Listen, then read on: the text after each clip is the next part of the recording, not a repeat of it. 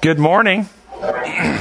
We have so many exciting things to talk about and share today, but let's just go ahead and begin with prayer, and then we'll start with announcements and sharing. Gracious Heavenly Father, we have so much to be thankful for. You have truly blessed, and we just offer our praise and our celebration of our heart's joy to you, and we thank you for what you've done for us and for our ministry, for this message around the world. We ask that you will be with us this morning here as we study, that our minds will be drawn closer to you, and you will continue to pour your Spirit upon this message around the world, that the world will be lighted and you will come soon. We pray in your holy name. Amen.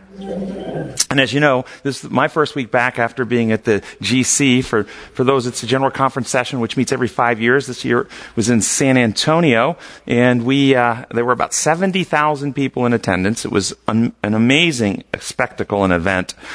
The exhibit hall, if any of you have ever gone to professional exhibit halls, and I've done exhibit halls at the American Medical Association and Psychiatric Association, and I'm going to tell you they were dwarfed compared to this experience. They actually had 3 separate exhibit halls connected together in order to contain all of the exhibits. Our particular exhibit was at the end of a hall, and then all of our stored supplies that we had to bring to resupply ourselves as we were giving things away were stored at the back end of C hall, which was at least a quarter of a mile away. I mean, that's how far we had to walk. It was about a 20-minute walk to walk there and back to get the materials to refill. This is just an amazing, huge event.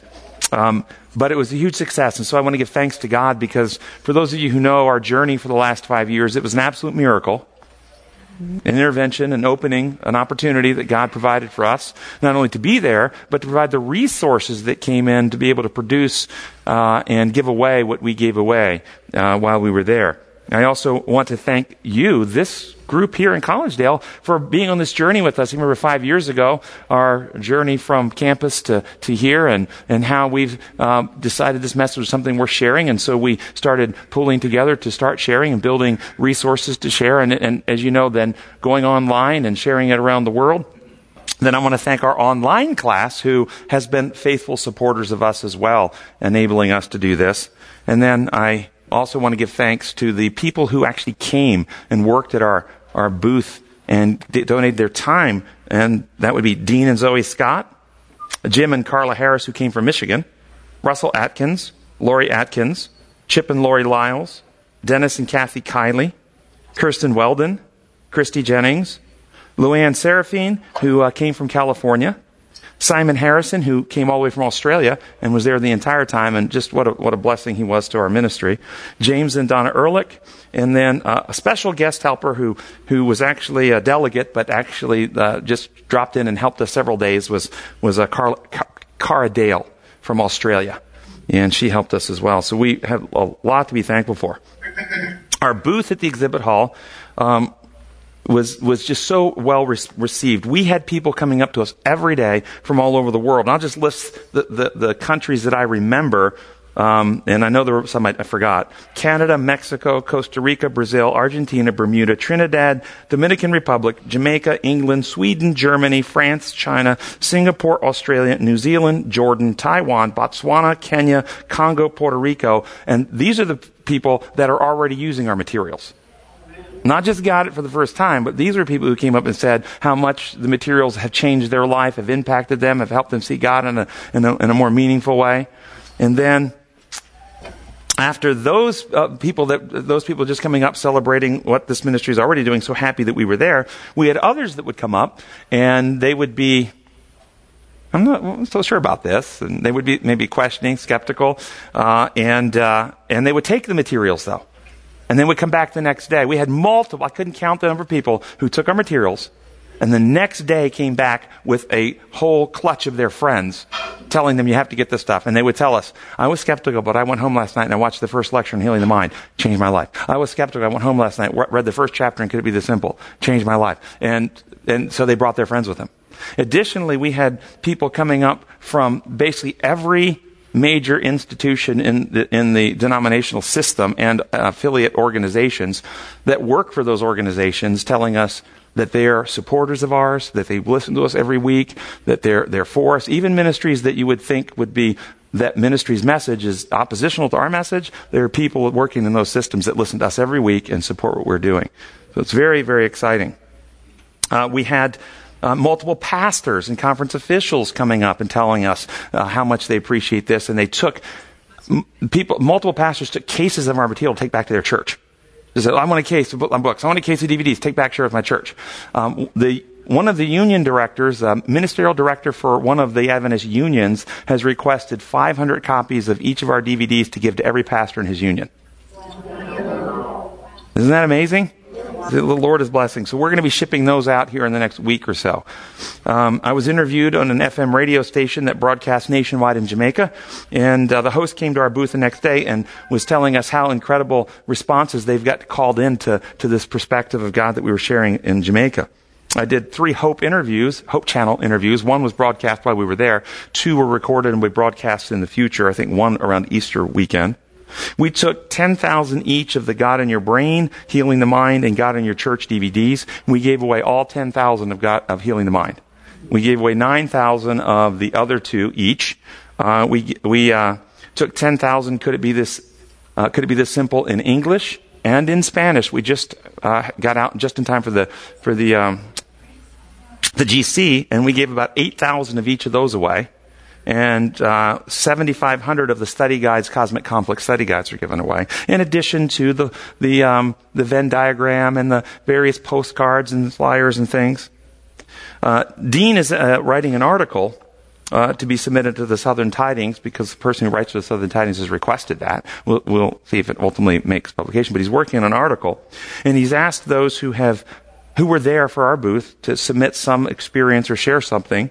And Luann Serafine, one of our online class members who came from California, emailed this in this week, and I wanted to share this with you guys.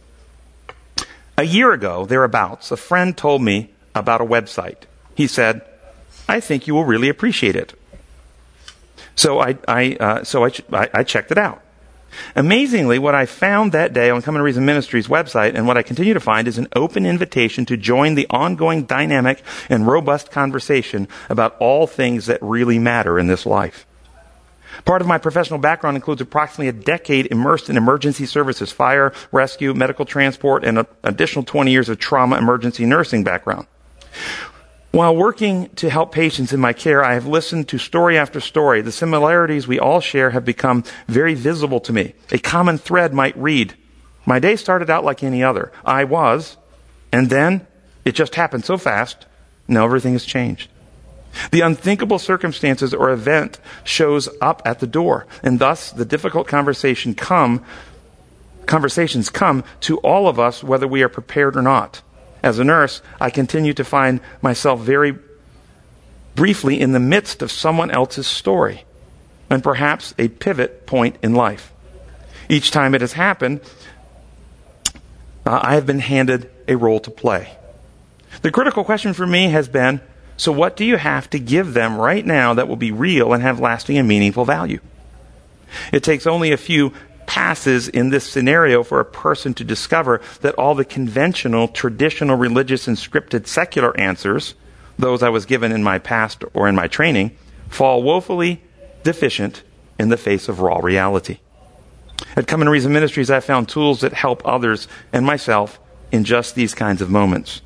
Come and Reason Ministries is a community of people, a team unafraid to look at the reality of the world we live in. Open minds willing to study and think through biblical principles, applying these concepts to every aspect of our existence here as it really is. I have discovered a sanctuary of contemplative free thought in this community of people. By using the online presentations at Come and Reason Ministries, the seemingly divergent and disconnected ideas of the past are now melting away. Conflicting concepts are now merging seamlessly into a beautiful cacophony of integrated truth about God's love, about the freedom He has handed to us that we may know truth and live love abundantly. These tools have changed my life. When you discover truth that has power to change your world and change the lives of those around you, how can you not want to jump in and help share these same tools and resources with anyone and everyone who will listen? In San Antonio, Texas, only a few blocks away from the Texas Shrine of Freedom, the Alamo, I saw hundreds of people from 4 corners of the earth truly free to search for truth. I watched those who took a moment to stop at Come and Reason Ministries booth and indulge in the freedom of thought God calls us into, exploring ideas and concepts of His love. In the eyes of so many, I saw the same light of understanding go on. Over and over, I can still see the many smiles of excitement and how folks would return with their friends.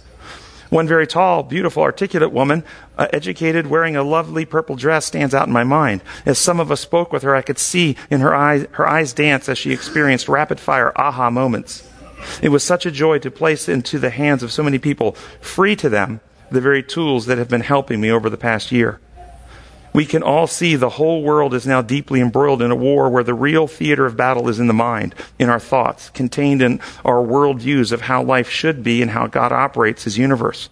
Thank you, Come and Reason Ministry team, for reaching out to all of us, helping us to have the conversations that are very overdue, waking us up to the awareness that God has already handed us the most powerful weapons in the universe to win this war against evil, sickness, loss, and death. These are truth, freedom, and love. And they are best revealed through the heart and life of our Lord Jesus, our most intimate friend forever.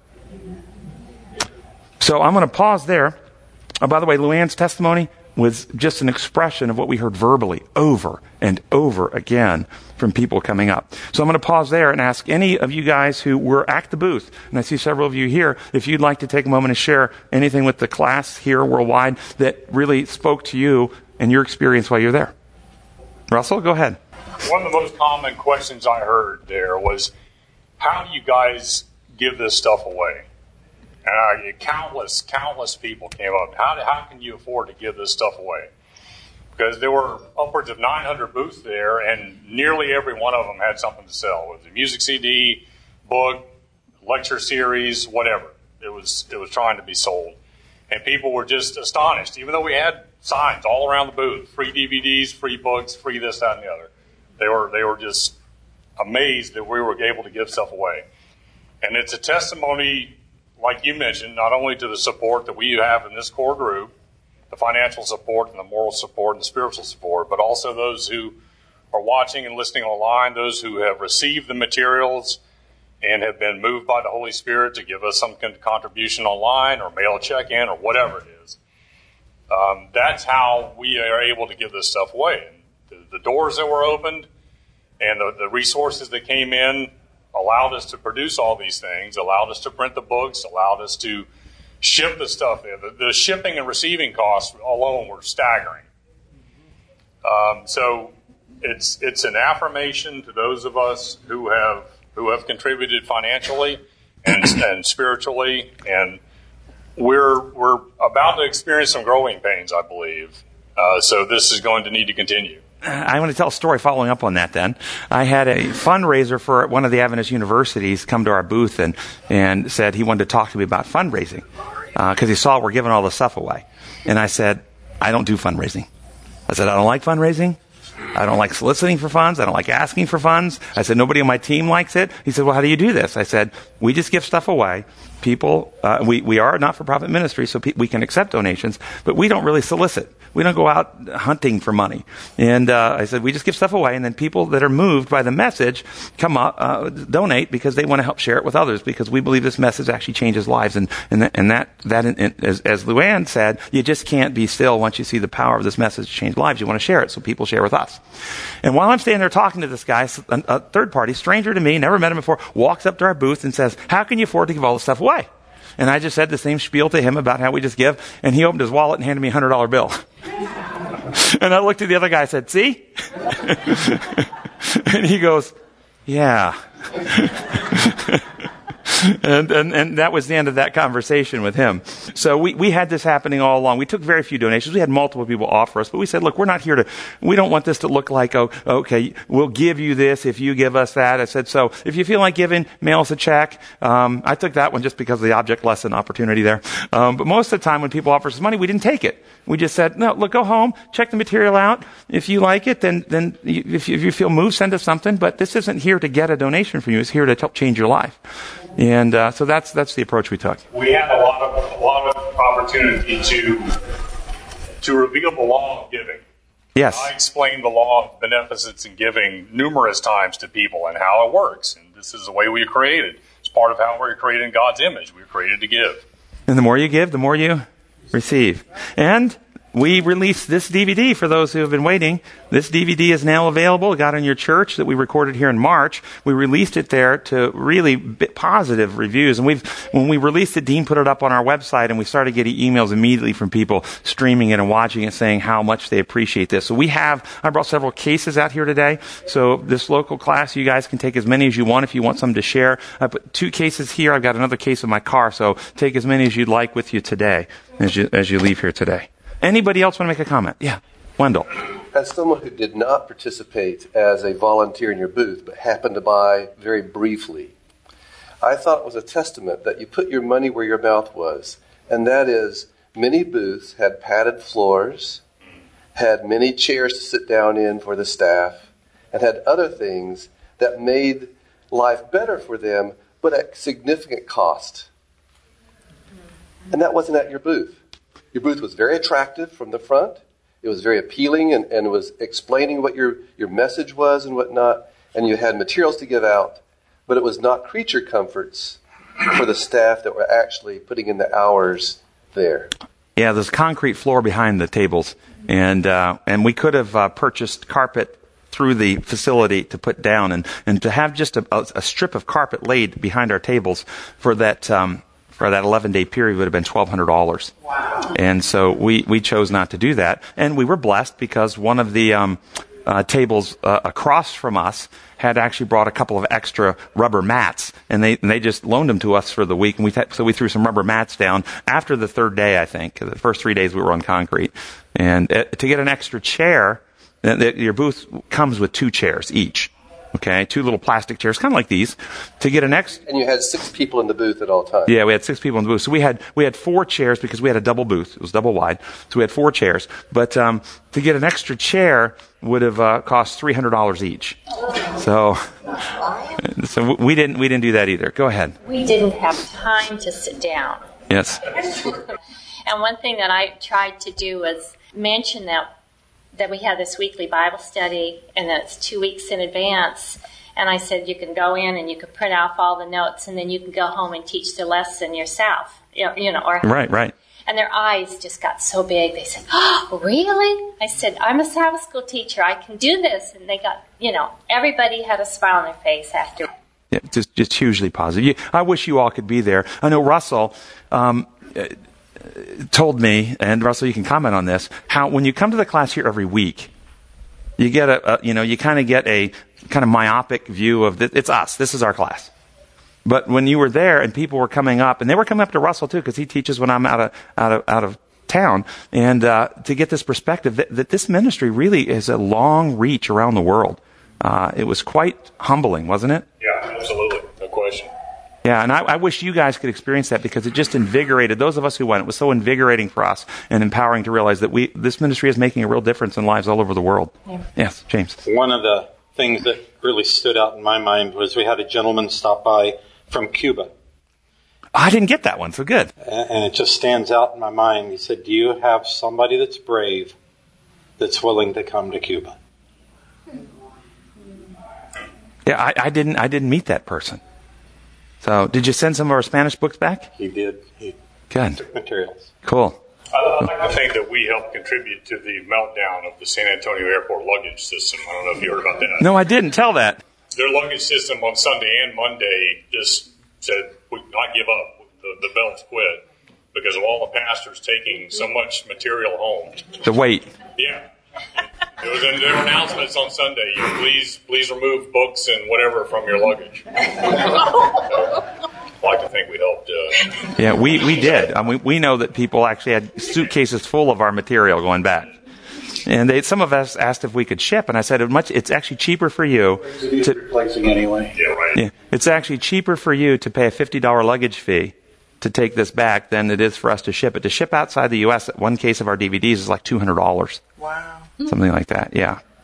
So, alrighty. Thank you all for sharing, and thank you all for your support. Let's go on with our lesson. We're doing lesson number 5 in the quarterly biblical missionaries, and the title this week is Exiles as Missionaries. And the lesson focuses on Daniel, Shadrach, Meshach, and Abednego as captives in Babylon and Medo-Persia. The first paragraph talks about, let's go ahead and Look at Sunday's lesson, first paragraph. It says, Daniel, whose name means God is my judge, was force-marched from a defeated Jerusalem into the Babylonian capital. The book of Daniel gives glimpses of his life in the courts of Babylon and Persia. After 3 years of education in Babylon, Daniel was employed as a civil servant and royal advisor. Through the power of God, he rose above normal captive status and became highly placed missionary to 2 superpowers. Do you think Daniel thought of himself as a missionary? When you think missionary, what comes to mind? Captive? So, does missionary mean someone on a mission? Someone on a mission. Do we have a mission? Do we have a mission? Absolutely. What's our mission? To hasten the coming of Christ. To live God and share God. All your answers, all excellent answers. Would he have been considered more of an ambassador? I think he was, representing the truth and what he and Shadrach, God used them to bring knowledge of God to these people, no question about it. I looked up this idea of mission in the historical record, and Ellen White wrote the following in 3 Testimonies, 381. It says, the mission of the church is to save perishing sinners. It is to make known the love of God to men and to win them to Christ by the efficacy of that love. Notice, what's the mission?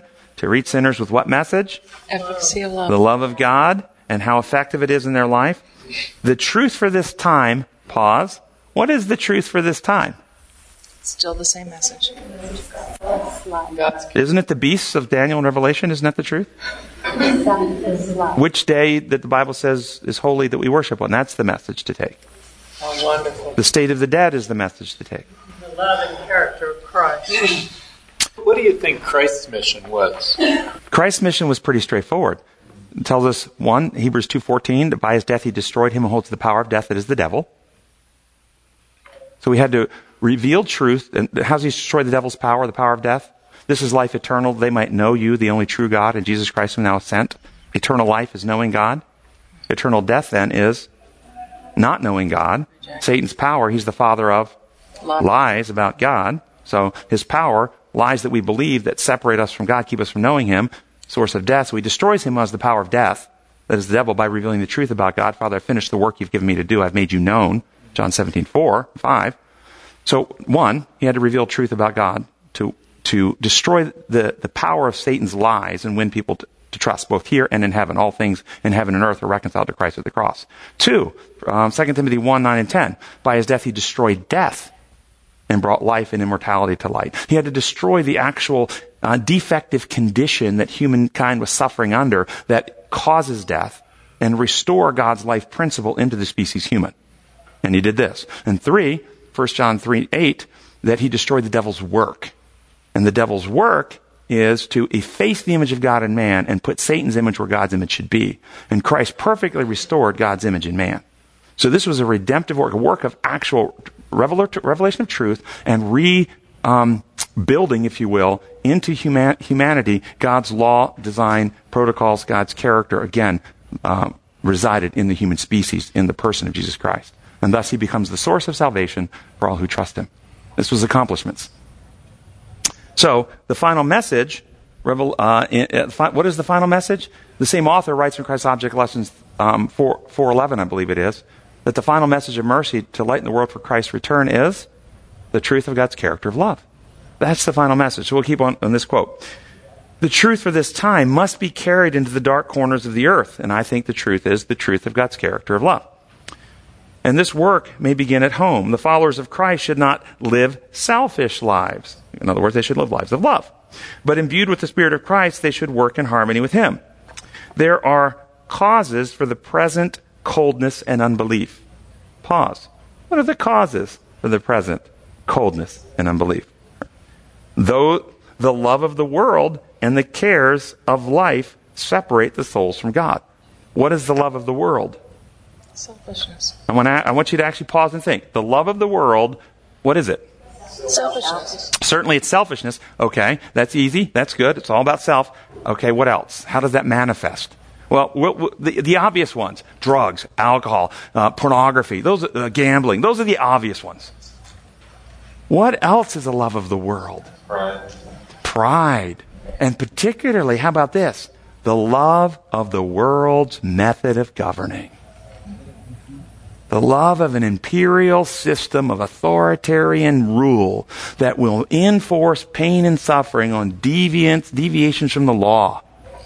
The love of the world's gubernatorial system that we take and project onto heaven.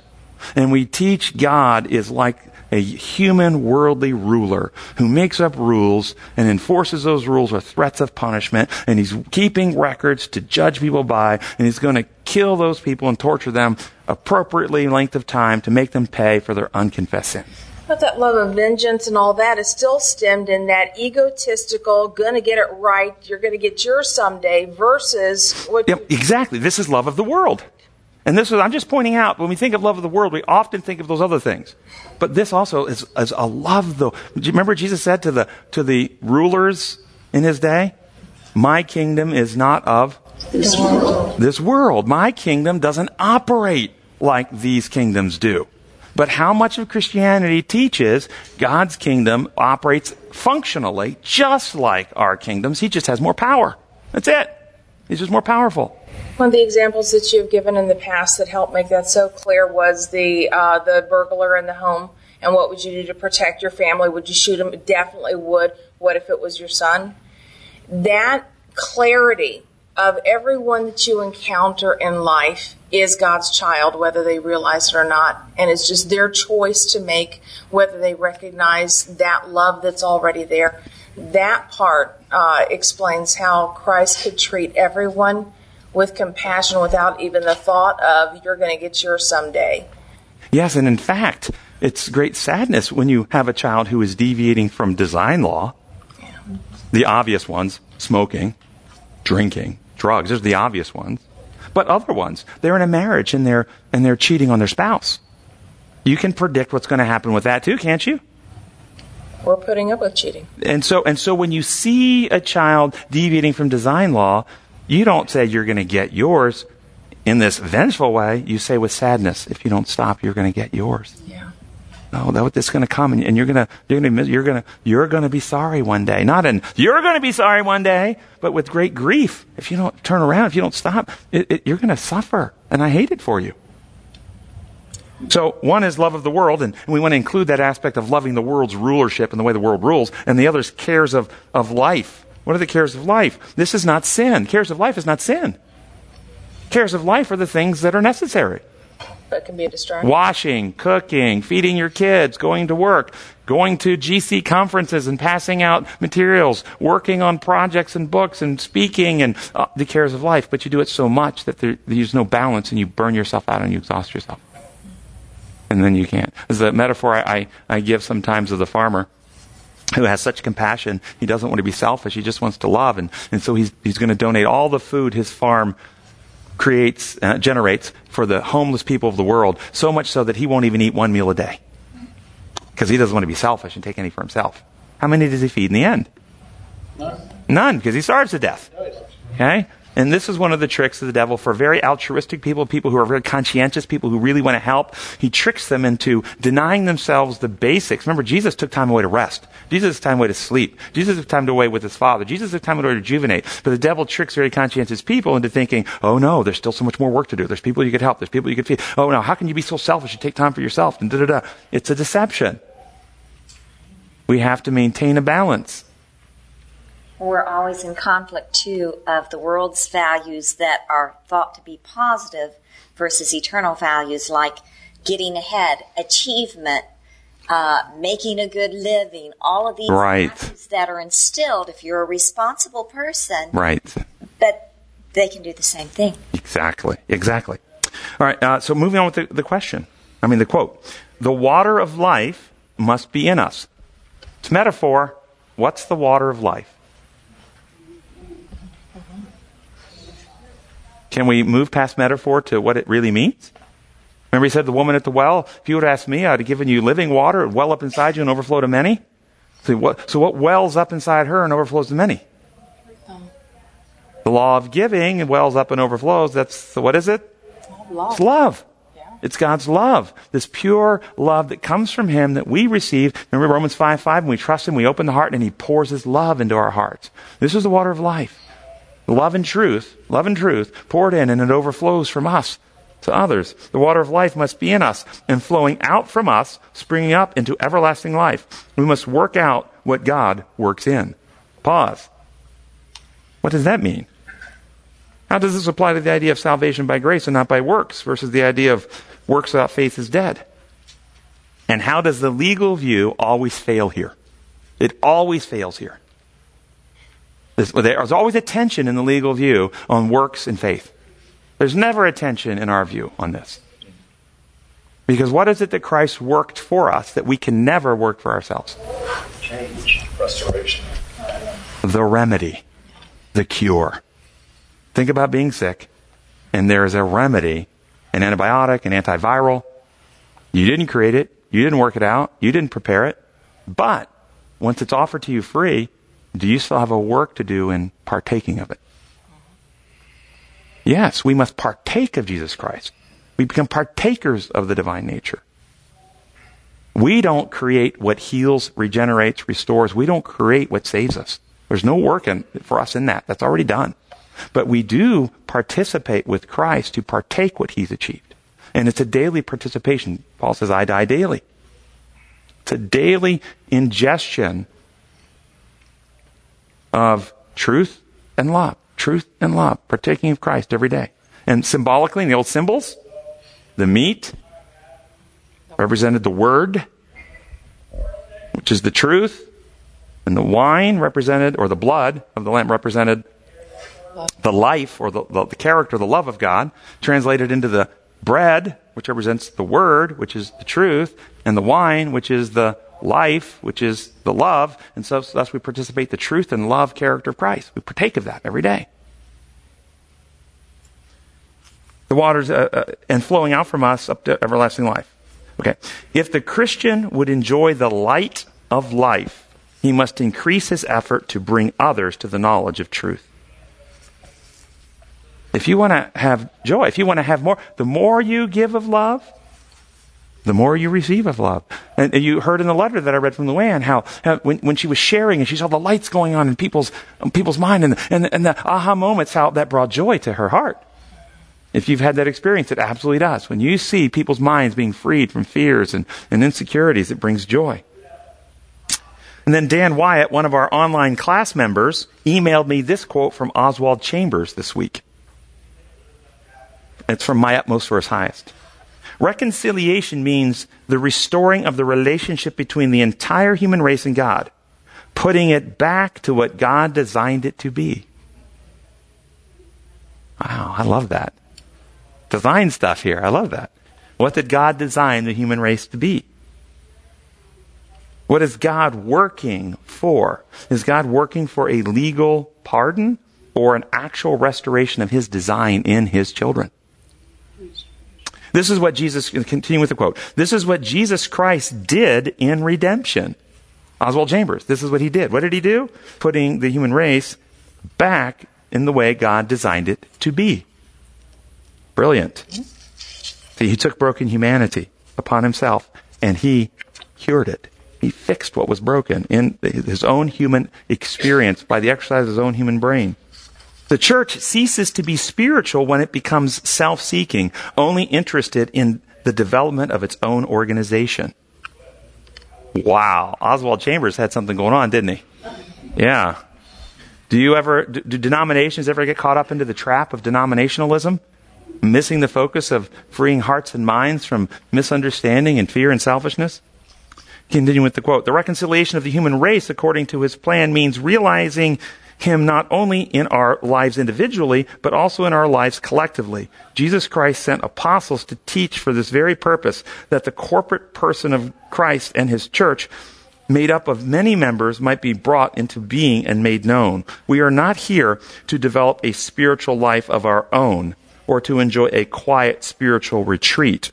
We are here to have a full realization of Jesus Christ for the purpose of building up his body. Yeah, that's good stuff. Do you agree with that? So how can the mission of the church be derailed? By becoming involved in the issues of the world, politics. Boy, so much of the church, regardless of denomination, it gets pulled into politics. Laws of the land, judges and senators, fighting for this or that change in legislation. Imposing law rather than changing hearts and minds. The early church lived in a system that had a quasi-democratic rule with senators and governors and so forth. But did they spend their energies seeking to get Roman citizenship so they could then be represented and vote for Roman senators and then hope to change laws and get better rights for the citizens? Did they spend their time doing this? No, they focused on changing hearts and minds, and what happened? They changed the world. And Rome eventually, they had to give up their pagan gods because so many people were converting to Christianity. And what did they do? They said, paganize Christianity. Yeah. Satan doesn't care how he distracts you, whether it's being focused on someone else's fashion, the legalism, the politics, the anything. But if he can distract you anyway. So the church is derailed by politics. What else? By coming to love the world and the world's methods. Thus, practicing coercive measures within the church system, teaching a coercive authoritarian God construct in the church system. This is derailed. We cannot win people to God and salvation and healing and transformation of character by falsehood, distortion of God's character. By focusing on one's spiritual development and ignoring the community of believers. This happens because of the first two, because church becomes so political, because church becomes so oppressive in some systems with an authoritarian and ungracious God. Many individuals disengage from the system and say, I'm going to stay home and be spiritual. Yes, I've seen it happen a lot. Many of my patients, actually, this is their approach. I don't have to go to church to be spiritual. No, but you have to go to church to be part of a collective, part of a group of people who are on mission together to do something in a larger way. And so the church gets derailed by having people with good relation with God disengage and isolate. By focusing on organizational development rather than salvation of souls. We focus our energies on building the next big structure or saving the institutional name rather than reaching people. Or mission is about converting people, denominational infighting, converting people to our organization rather than helping them grow in their journey in spiritual development with God. Getting them to attest to our particular 28 fundamentals rather than their particular 28 fundamentals. Organizational infighting. We fight amongst ourselves. You remember they said in Christ's day, it's better for one man to die than the nation. Let's protect the institution. Institutions can do this today. They lose sight. And it's not necessarily that they're in evil intent. We put people in positions of authority to manage organizations. We put somebody in the position of a president of a union or a conference or a college, and then they have fiscal responsibilities. We've got these real problems to deal with. How do we do that? We don't want to mismanage the fund so the thing goes into bankruptcy. We want to handle it properly. So they have real life decisions to make, but sometimes they can be so caught into that they lose sight of the purpose for the institution itself. It's not simply to maintain the institution. And there could be circumstances where it's better for the institution to collapse than to continue to promote it. If you look at Battle Creek and the institution there, that happened. The sanitarium was better for it to collapse than to continue it under certain perspectives. The sectarian fighting and so forth, the sheep stealing aspects. All right, second paragraph says the book of Daniel is more than a treasure of prophetic literature. The reader encounters some of the challenges facing Hebrews living in an alien culture that provided no apparent support for their loyalty to God and Israel, and at times was openly hostile. It also paints a beautiful picture of men who learn to live out their commitment to the truth in the absence of the temple, the priesthood, and the sacrifices. I found this quite profound. Quite profound. What does it mean that these four individuals, and we suspect more, these are only four that are brought out in Scripture. There's probably many more Israelites that were captive that were also faithful. We just don't have their story. But these individuals could be in a saving relationship with God without a priesthood, without a temple, without sacrifices. In the Old Testament time. Let your mind Work on that for a minute. Will we say Daniel and Shadrach, Meshach, and Abednego were in a saving relationship with God? Amen. I mean, we get the actual confirmation of Daniel that he's going to rise with the righteous from Michael in Daniel 12. Yes? They probably understood that was a shadow of things to come. Priesthood in the temple was a shadow of things to come. They were a copy of reality. Exactly. That was a shadow. But do we understand that? Yes, I appreciate where you're going with that. How many of us think today still? And this is where I'm going with this. It wasn't necessary for these Jews. It certainly wasn't necessary for Melchizedek, who wasn't a Jew, who wasn't a son of Abraham. It wasn't necessary for Nebuchadnezzar. It wasn't necessary for Naaman. We have other non-Jews that it wasn't necessary for as well. And here we have Jews that it wasn't necessary for. Then what do we do with the people today coming and tell us that today we have to start keeping the feasts?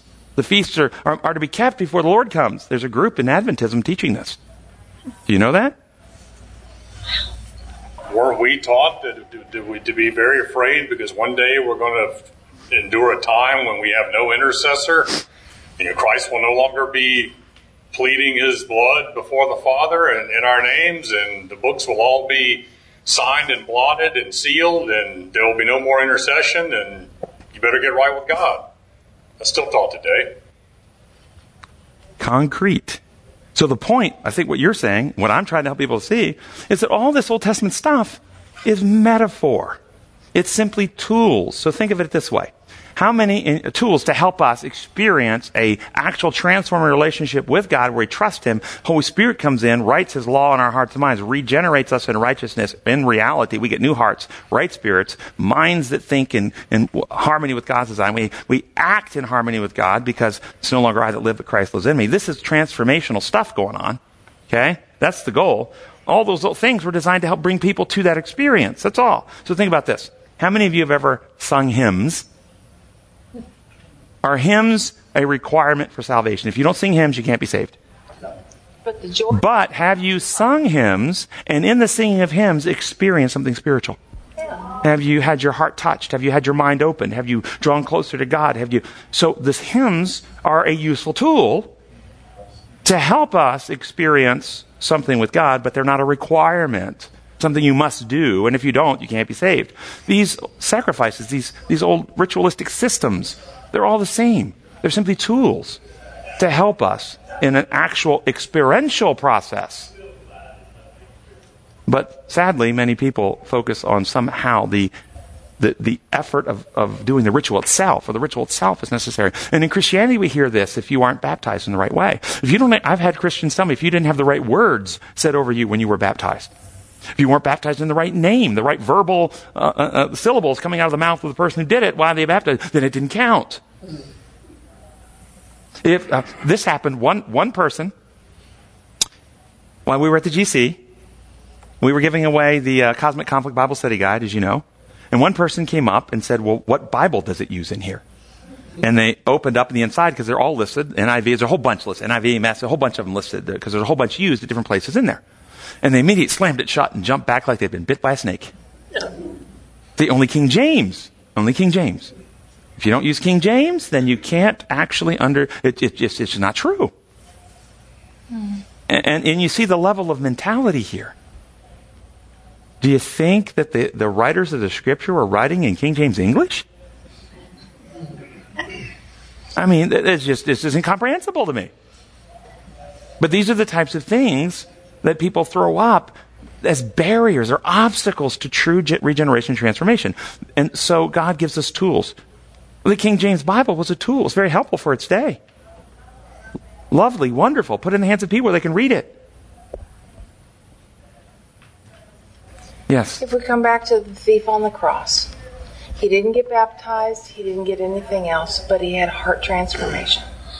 So if we just start there and understand the benefit and value of so many things, but not have them become barriers, it can make them stepping stones instead of barriers. Yeah, I love the thief on the cross as a great example. But I really like the idea of what the lesson pointed out here also of Shadrach, Meshach, Abednego, and Daniel in the Old Testament setting not doing any of the ritualistic stuff. Really profound. It wasn't that they were in rebellion and refusing. They weren't. They didn't have an opportunity. It just points out it wasn't necessary. for salvation. And this is what the whole book of Hebrews tries to make clear to the Jews. Yes? It's interesting elsewhere in the lesson, and maybe it was this page, I can't remember, but it also talks about what are we willing to give up that is culturally associated with our religion, that we use to maintain our spiritual walk. So Daniel still prayed 3 times a day at the usual times of sacrifice, even though the sacrifice was not going on in the direction he was praying. And so what was necessary, was it the sacrifice, or was it his daily connection with God? The self-sacrifice. Present yourself as a living sacrifice. Yes, okay, good. So he was sacrificing what really mattered. Good. He was continuing the meaningful portion of his worship, even though the ritualistic portion had disappeared. And what many Christians fail and fall into is a trap where we substitute and do the ritualistic without ever doing the meaningful portion. Yes.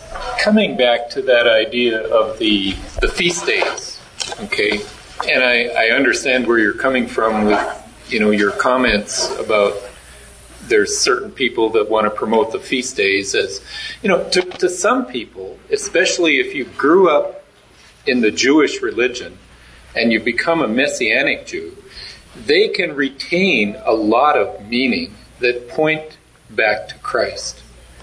And I'm just, I have some friends in that. So what did you hear me say about the feast days? Well, I thought I heard you say that, did you know that there were Adventists that are promoting the feast days? As necessary to keep for salvation. Yeah, I'm totally on board with you. I don't think themselves are important, okay? But if there's some meaning there that reminds them of Christ and reminds them of what he's done in their lives and so on, would you have a problem with that? Sure. That's why I brought up the hymns. Yeah, okay. See? That they're just like the hymns. Some of us have certain hymns that maybe we grew up with that our current kids would never want to sing. But we sing them because they have meaning to us. Yeah. And when we sing them, our heart warms. Yeah. There is nothing wrong with singing the hymns or doing the feast days. But if I were to say, if you don't sing this hymn, you can't be saved. Or I must sing this hymn because if I don't sing this hymn, I can't be saved. You see, that's... Yeah, but no, there's nothing wrong with doing these things if it's simply something that helps one in a journey, but as long as you're experiencing what's real. And so these feast days were given for this purpose, to help people experience a higher reality. But what's happened, at least in some individuals within Adventism, and I'm not saying all, but some, they actually begin promoting the feast days as a legal obligation, something that the final remnant must do because they're the commandment-keeping people. And if you're not keeping the commandments and doing all the laws that have their antitypical fulfillment, and we're not observing them on the antitypical day, blah, blah, blah, blah, then the Lord's... see where I'm going with this? Can't we come back down to what Christ said the law was? And the law is... Love the Lord your God with all your heart, mind, soul, and strength, and neighbor as yourself. So the last paragraph talks about Daniel. It says, every institution, it's actually quoting out of Testimonies of the Church, every institution that bears the name Seventh-day Adventist is to be to the world as Joseph in Egypt and as Daniel and his fellows in Babylon. In the providence of God, these men were taken captive that they might carry to a heathen nation the knowledge of the true God. They were to be representatives of God in our world, so forth and so forth. What did they promote to Pharaoh? Excuse me, not Pharaoh. To the king, Nebuchadnezzar, and the 2 kings. What did they promote? I guess Joseph was to Pharaoh, and the other was to king. Yeah, we mentioned Joseph. Yeah. So what did they promote? Did they promote the 7th-day Sabbath? Tithing. They promote the sanctuary service to these people. What did they promote? They promoted something quite profoundly. It was the truth about God. Exactly. That was what they promoted. The Creator God, the Creator God who was compassionate, who wanted to save, who was merciful, who was gracious, who intervened with the powers of destruction. So in Pharaoh's case, he intervenes with the prophecy of the 7 years of plenty, so we can stir up to prepare against the destruction of the famine that's coming. He intervened in Daniel's case to deliver from the fiery furnace and to shut the lion's mouth. This is a God who delivers and saves from the destructive forces who are plotting against us. This is what they revealed. They also modeled design law. They lived nutritionally and healthfully, and thus they ended up being wiser. Wiser not just because of the way they lived, they had better physical bodies and brains, but also because they worshiped the true God. And only by worshiping the infinite one do we advance and grow in our knowledge. Anything on earth that we worship degrades us. Thus they were wiser than all the others. This is the law of worship, by the way. By beholding we become changed. They modeled an understanding of how reality works. They lived in harmony with how things were built. This was what they were doing, rather than the superstitions of the day. What message are we presenting to the world? Monday's lesson, Daniel 2, the story of Nebuchadnezzar had a dream, troubles him, calls the wise men, tell me the dream, tell me what it means, or I'm going to kill you all. And you know that Daniel comes along and says, the king says to Daniel after prayer, it's revealed to him the dream and the meaning. Daniel goes to him and the king says to him, are you able to tell me what I saw in my dream and interpret it? Are you able to tell me? Now, remember, he's prayed about it. He now has the knowledge of the dream in his head. He has the knowledge of what the dream means in his head. And the question direct, are you able to tell me? How many of us would say yes? I mean, there's a direct question. Are you able to tell me the dream and what it means? But Daniel doesn't say yes. Daniel says, no wise man, enchanter, magician, or diviner can explain to the king the mysteries he has asked about. But there is a God in heaven who reveals mysteries. He has shown King Nebuchadnezzar what is to come in the future days. Notice, just without selfishness, without a sense of egomania, just a reflexive response. The answer could have been, well, yeah, I've got the answer. But he didn't do that. Why? Because Daniel was motivated by love, and he saw this as an opportunity. Hey, there's an opportunity here now. I'm concerned about Nebuchadnezzar and his eternal destiny. Right now, Nebuchadnezzar's interested. How did this come to be? I can just say yes and I have the answer, but he'll miss something. So instead, I'm going to take this opportunity and say, hey, there's a God in heaven, the creator God, that you really don't know yet. He's the one who's revealed to you. He's speaking to you, Nebuchadnezzar. Are you listening? He sent you a dream about future events. And so Daniel's answer was constructed with concern for Nebuchadnezzar's eternity, I think. You also have to understand how these people treated gods. The victors' gods were the ones that were given the credits. That's why you saw all these gods in temples, and why princesses and everyone else brought their gods, because the gods were the ones that led them into victory. And by pointing him to a higher god, he's like introducing the higher god as the superior one into Nebuchadnezzar's network of gods, saying, this is your higher god that's showing you this. Yeah, absolutely. Yeah. Same type of response with his three friends in the fiery furnace. Our God is able to save us from this, but even if he chooses not to, we will still not bow down to your God. And then the dream, the rock that comes out and crushes. The rock comes out and crushes the statue and everything under it is representative of the kingdom of God, which represents really Jesus, right? So what does it mean that crushes? Well, depends on which law lens you're looking through. Looking through one law lens, he's coming back to punish those people who did wrong, and he's going to make them pay with his power. This is 1 Peter 2, 6 through 9, and then I'm going to read to you from the remedy. This is exactly what the scripture is talking about. See, I will put a stone in the land of promise, an especially chosen, perfect foundation stone. And whoever trusts in him and is put in harmony with him will never be put to shame. For you who know and trust God, this stone is life's one true treasure. But to those who don't know and trust God, this stone was thought to be worthless and rejected, but is actually the one upon which all life is built. A stone of pure love that trips up selfish men, and a rock of holiness, humility, and truth over which sinful, proud, and deceitful fall. The sinful, proud, and deceitful fall. They trip and fall because they prefer selfishness to love, and unhealed selfishness is a terminal condition, exactly as God diagnosed. But you who trust God and build upon the stone are a select and special people, royal ministers of God's healing remedy, a clean and purified nation, a people whose hearts and minds are in unity and oneness with God, that you may commend with your words and lives him who called you out of darkness, the darkness of fear and selfishness, into this wonderful light of truth and love. I see the crushing coming as the crushing of truth, crushing lies, and love crushing selfishness. This is what crushes. The gates of hell cannot prevail. And in a war footing, what type of a weapon is a gate? Defensive. It's a defensive weapon. Satan has infected human minds with lies about God, and now he is trying to defend against the forward movement of the truth. But the gates of lies cannot stop the truth. The truth will demolish them. We have divine weapons to demolish strongholds. And the truth is marching forward and freeing hearts and minds. And this is our mission and our purpose, to take the truth about God, His character and how it actually works in real life, to a world that is actually still very superstitious in much of its ways in its thinking about God. I'm going to have to jump really quick. Tuesday's lesson, it talks about Daniel and the Medes and Persians. He's still, just think about the character of Daniel. The Medes and Persians come in, overthrow the Babylonians, and where's Daniel find himself? He's ruling again. That's just think about the quality and character of Daniel, that the new conquerors keep him in a position of authority. It was quite profound. But in then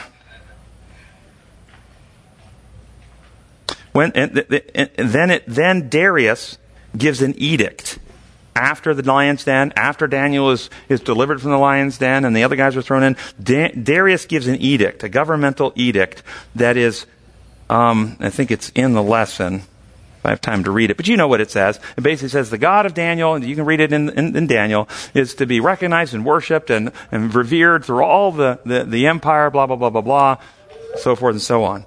What method of evangelism is Darius using? Declarative. Use that. Yeah. So think that through. So Darius is won over to what? A bigger God. A more powerful God. Right. He's won over to the God of Daniel, but he still sees the God of Daniel through imposed imperial worldly law lenses. He doesn't yet see him as designer of how reality works. He hasn't gotten that far yet. But he's won over to this is finally the real God. This is it. But he still thinks he runs the universe like Darius is running Persia. And so he uses those methods to a coercive edict to respect and worship the God of Daniel. There's more stuff in the notes, but we're out of time. Gracious Heavenly Father, we thank you so much for how beautiful you are, how you are a God of love and truth and freedom, and how you've created your universe to operate in harmony with you. We do recognize that Earth is that little spot still out of harmony with your design. And there's so many of your children here who are open to the truth, but they haven't yet heard it. They've been confused. Their minds have been obstructed from it by various distorted views about God told to them. We pray that your Spirit will be poured out upon this class, upon our class members around the world, upon the materials that we distributed last week at the GC all over the world, that your Spirit will bring heart and minds to conviction, free people from the distortions about you, transform lives to love you and love others more than self. And may this message spread, and you come soon. We pray in your holy name. Amen.